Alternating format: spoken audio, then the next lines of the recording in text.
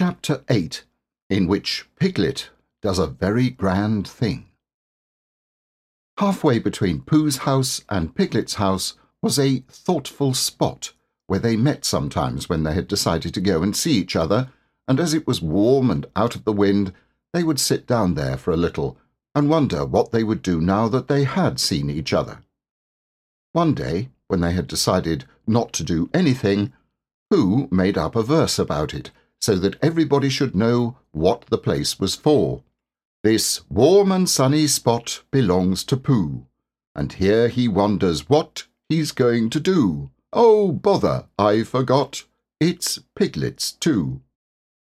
Now one autumn morning, when the wind had blown all the leaves off the trees in the night, and was trying to blow the branches off, Pooh and Piglet were sitting in the thoughtful spot and wondering. "What I think," said Pooh, I think we'll go to Pooh Corner and see Eeyore, because perhaps his house has been blown down, and perhaps he'd like us to build it again." "What I think," said Piglet, I think we'll go and see Christopher Robin, only he won't be there, so we can't." "Let's go and see everybody," said Pooh, "because when you've been walking in the wind for miles, and you suddenly go into somebody's house and he says, 'Hello, Pooh, you're just in time for a little smackerel of something,' and you are, then it's what I call a friendly day." Piglet thought that they ought to have a reason for going to see everybody, like looking for Small or organising an expedition if Pooh could think of something. Pooh could. "We'll go because it's Thursday," he said, "and we'll go to wish everybody a very happy Thursday. Come on, Piglet." They got up, and when Piglet had sat down again because he didn't know the wind was so strong and had been helped up by Pooh, they started off. They went to Pooh's house first, and luckily Pooh was at home just as they got there, so he asked them in, and they had some, and then they went on to Kanga's house, holding on to each other and shouting, "Isn't it?" and "What?" and "I can't hear." By the time they got to Kanga's house, they were so buffeted that they stayed to lunch. Just at first it seemed rather cold outside afterwards, so they pushed on to Rabbit's as quickly as they could. "We've come to wish you a very happy Thursday," said Pooh, when he had gone in and out once or twice just to make sure that he could get out again. "Why, what's going to happen on Thursday?" asked Rabbit, and when Pooh had explained, and Rabbit, whose life was made up of important things, said, "Oh, I thought you'd really come about something," they sat down for a little, and by, Pooh and Piglet went on again. The wind was behind them now, so they didn't have to shout. "Rabbit's clever," said Pooh thoughtfully. "Yes," said Piglet, "Rabbit's clever. And he has brain." "Yes," said Piglet, "Rabbit has brain." There was a long silence. "I suppose," said Pooh, "that's why he never understands anything." Christopher Robin was at home by this time, because it was the afternoon, and he was so glad to see them that he stayed there until very nearly tea-time, and then they had a very nearly tea, which is one you forget about afterwards, and hurried on to Pooh Corner, so as to see Eeyore before it was too late to have a proper tea with Owl. "Hello, Eeyore!" they called out cheerfully. "Ah," said Eeyore, "lost your way?" "We just came to see you," said Piglet, "and to see how your house was. Look, Pooh, it's still standing." "I know," said Eeyore. "Very odd. Somebody ought to have come down and pushed it over." "We wondered whether the wind would blow it down," said Pooh. "Ah, that's why nobody bothered, I suppose. I thought perhaps they'd forgotten." "Well, we're very glad to see you, Eeyore, and now we're going on to see Owl." "That's right. You'll like Owl. He flew past a day or two ago and noticed me. He didn't actually say anything, mind you, but he knew it was me. Very friendly of him, I thought. Encouraging." Pooh and Piglet shuffled about a little and said, "Well, goodbye, Eeyore, as lingeringly as they could, but they had a long way to go and wanted to be getting on. "Goodbye," said Eeyore. "Mind you don't get blown away, little Piglet. You'll be missed. People would say, 'Where's little Piglet been blown to?' really wanting to know. Well, goodbye, and thank you for happening to pass me." "Goodbye," said Pooh and Piglet for the last time, and they pushed on to Owl's house.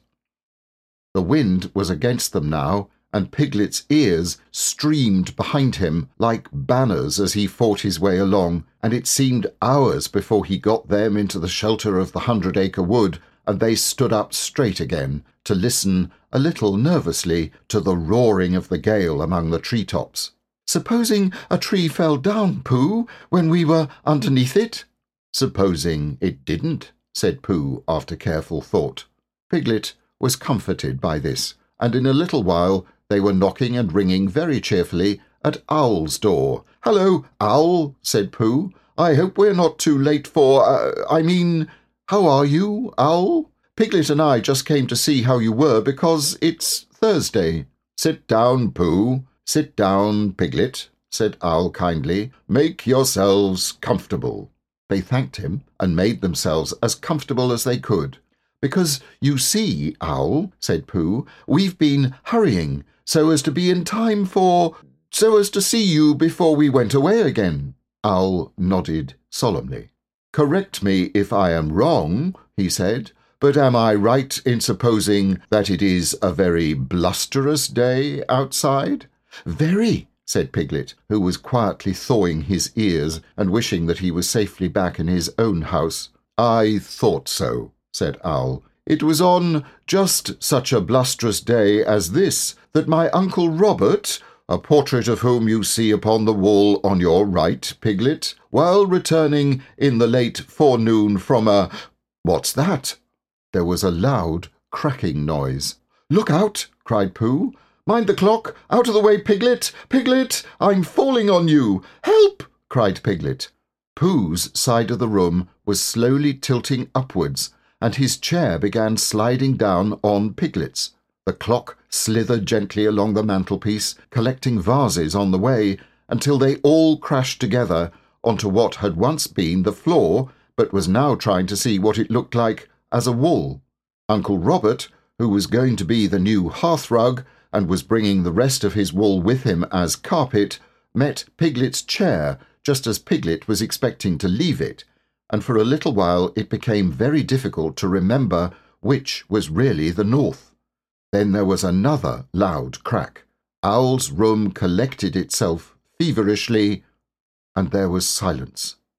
In the corner of the room, the tablecloth began to wriggle. Then it wrapped itself into a ball and rolled across the room. Then it jumped up and down once or twice and put out 2 ears. It rolled across the room again and unwound itself. "Pooh," said Piglet nervously. "Yes," said one of the chairs. "Where are we?" "I'm not quite sure," said the chair. "Are we in Owl's house?" "I think so, because we were just going to have tea, and we haven't had it." "Oh," said Piglet. "Well, did Owl always have a letterbox in his ceiling?" "Has he?" "Yes, look." "I can't," said Pooh. "I'm facing downwards under something, and that, Piglet, is a very bad position for looking at ceilings." "Well, he has, Pooh." "Perhaps he's changed it," said Pooh. "Just for a change." There was a disturbance behind the table in the other corner of the room, and Owl was with them again. "Ah, Piglet," said Owl, looking very much annoyed. "Where's Pooh?" "I'm not quite sure," said Pooh.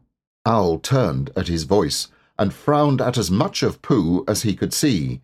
"Pooh," said Owl severely, "did you do that?" "No," said Pooh humbly, "I don't think so." "Then who did?" "I think it was the wind," said Piglet. "I think your house has blown down." "Oh, is that it? I thought it was Pooh." "No," said Pooh. "If it was the wind, said Owl, considering the matter. "Then it wasn't Pooh's fault. No blame can be attached to him." With these kind words, he flew up to look at his new ceiling. "Piglet!" cried Pooh in a loud whisper. Piglet leant down to him. "Yes, Pooh?" "What did he say was attached to me?" "He said he didn't blame you." "Oh, I thought he meant—" "Oh, I see." "Owl," said Piglet, "come down and help Pooh." Owl, who was admiring his letterbox, flew down again. Together they pushed and pulled at the armchair, and in a little while Pooh came out from underneath and was able to look round him again. "Well," said Owl, "this is a nice state of things." "What are we going to do, Pooh? Can you think of anything?" asked Piglet. "Well, I had just thought of something," said Pooh. "It was just a little thing I thought of." And he began to sing. "I lay on my chest, and I thought it best to pretend I was having an evening rest. I lay on my tum, and I tried to hum, but nothing particular seemed to come. My face was flat on the floor, and that is all very well for an acrobat, but it doesn't seem fair to a friendly bear to stiffen him out with a basket chair. And a sort of squoze, which grows and grows, is not too nice for his poor old nose, and a sort of squatch is much too much for his neck and his mouth and his ears and such." "That was all," said Pooh.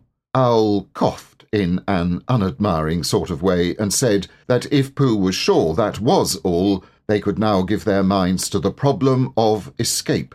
"Because," said Owl, "we can't go out by what used to be the front door. Something's fallen on it."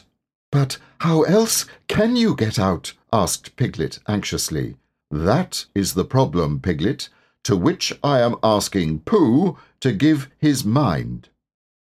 Pooh sat on the floor, which had once been a wall, and gazed up at the ceiling, which had once been another wall, with a front door in it, which had once been a front door, and tried to give his mind to it.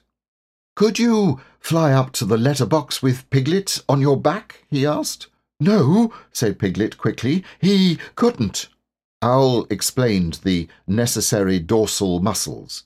He had explained this to Pooh and Christopher Robin once before, and had been waiting ever since for a chance to do it again, because it is a thing which you can easily explain twice before anybody knows what you are talking about.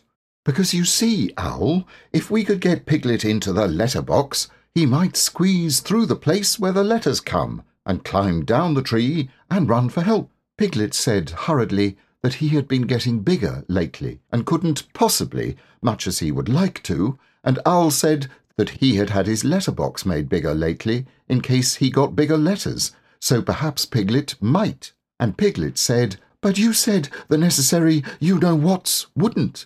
And Owl said, "No, they won't, so it's no good thinking about it." And Piglet said, "Then we'd better think of something else," and began to at once. But Pooh's mind had gone back to the day when he had saved Piglet from the flood, and everybody had admired him so much. And as that didn't often happen, he thought he would like it to happen again. And suddenly, just as it had come before, an idea came to him. "Owl," said Pooh, "I have thought of something." "Astute and helpful bear," said Owl. Pooh looked proud at being called a stout and helpful bear, and said modestly that he just happened to think of it. "You tied a piece of string to Piglet, and you flew up to the letterbox with the other end in your beak, and you pushed it through the wire and brought it down to the floor, and you and Pooh pulled hard at this end, and Piglet went slowly up at the other end, and there you were." "And there Piglet is," said Owl, "if the string doesn't break." "Supposing it does?" asked Piglet, really wanting to know. "Then we try another piece of string." This was not very comforting to Piglet, because however many pieces of string they tried pulling it up with, it would always be the same hymn coming down. But still, it did seem the only thing to do. So with one last look back in his mind at all the happy hours he'd spent in the forest, not being pulled up to the ceiling by a piece of string, Piglet nodded bravely at Pooh and said that it was a very clever clever plan. "It won't break," whispered Pooh comfortingly, "because you are a small animal and I'll stand underneath. And if you save us all, it will be a very grand thing to talk about afterwards. And perhaps I'll make up a song, and people will say, 'It was so grand what Piglet did that a respectful Pooh song was made about it.'" Piglet felt much better after this, and when everything was ready and he found himself slowly going up to the ceiling, he was so proud that he would have called out, "Look at me!" if he hadn't been afraid that Pooh and Owl would let go of their end of the string and look at him. "Up we go," said Pooh cheerfully. "The ascent is proceeding as expected," said Owl helpfully. Soon it was over. Piglet opened the letterbox and climbed in. Then, having untied himself, he began to squeeze into the slit through which, in the old days when front doors were front doors, many an unexpected letter that Wall had written to himself had come slipping. He squeezed and he squoze, and then with one last squooze, he was out. Happy and excited, he turned round to squeak a last message to the prisoners. "It's all right," he called through the letterbox. "Your tree is blown right over, Owl, and there's a branch across the door, but Christopher Robin and I can move it. And we'll bring a rope for Pooh, and I'll go and tell him now, and I can climb down quite easily. I mean, it's dangerous, but I can do it all right, and Christopher Robin and I will be back in about half an hour. Goodbye, Pooh." And without waiting to hear Pooh's answering "Goodbye and thank you, Piglet," he was off. "Half an hour," said Owl, settling himself comfortably. "That will give me time to finish that story I was telling you about my Uncle Robert, a portrait of whom you see underneath you. Now, let me see, where was I? Oh, yes. It was on just such a blusterous day as this that my Uncle Robert—" Pooh closed his eyes.